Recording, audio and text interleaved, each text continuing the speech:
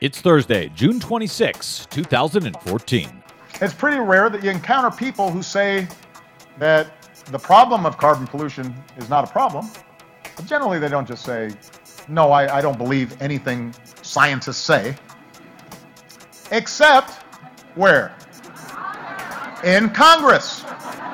The gloves are off. President Obama now just openly ridiculing climate change deniers. This is just brutal, Carol. This rain is incessant. It is not stopping. Extreme weather hits the World Cup. Pregnant women or those that are going to become pregnant soon should be very concerned by the data. Pesticides linked to autism again. Plus, well, forget global warming. The U.S. has actually been cooling since the 1930s, but you wouldn't have known that because someone faked the numbers. The shocking new report ahead. The shocking fact that Fox News is lying to you again. All of that and more ahead. From BradBlog.com, I'm Brad Friedman. And I'm Desi Doyen. Stand by for 6 minutes of independent green news, politics, analysis, and snarky comment. There is really only one solution to get Republicans to do something about climate change. Barack Obama must become a global warming denier. Yep, that'll do it. This is your Green News Report. He must ride up to Congress in a Hummer with a gun rack and tell them, I was wrong and you were right.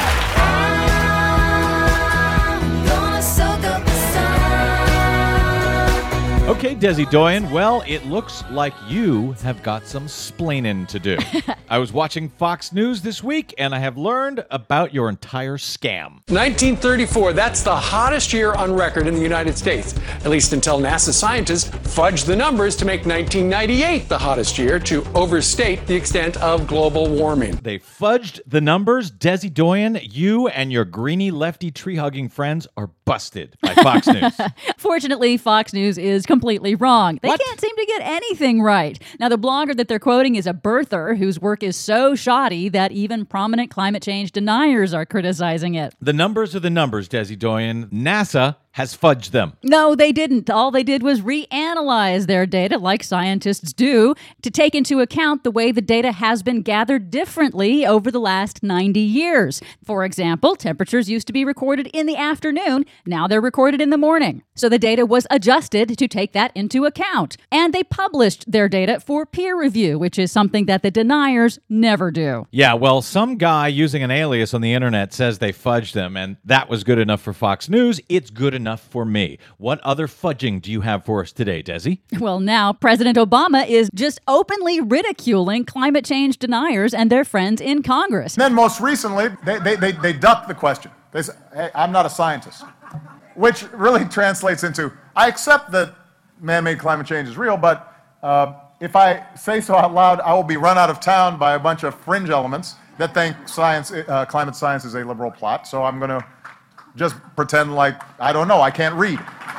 Actually, what he means there is that these Congress people will be run out of town by the Koch brothers and their millions who will challenge them in primaries. He was speaking at the annual gathering of the League of Conservation Voters this week, and he's calling for a generational project to cut carbon dioxide emissions and prepare the economy for the coming impacts of climate change. The real test, of course, will be what he does or doesn't do concerning the Keystone XL pipeline. In other news, yet another study concludes that the class of pesticides suspected of causing the massive decline of honeybees in the Northern Hemisphere is also killing a wide variety of other organisms important to food production. The worldwide integrated assessment found the evidence is unequivocal that neonicotinoid pesticides, the most widely used pesticides in the world, accumulate and persist in the soil, impacting entire ecosystems, killing beneficial organisms that are important to the world food supply.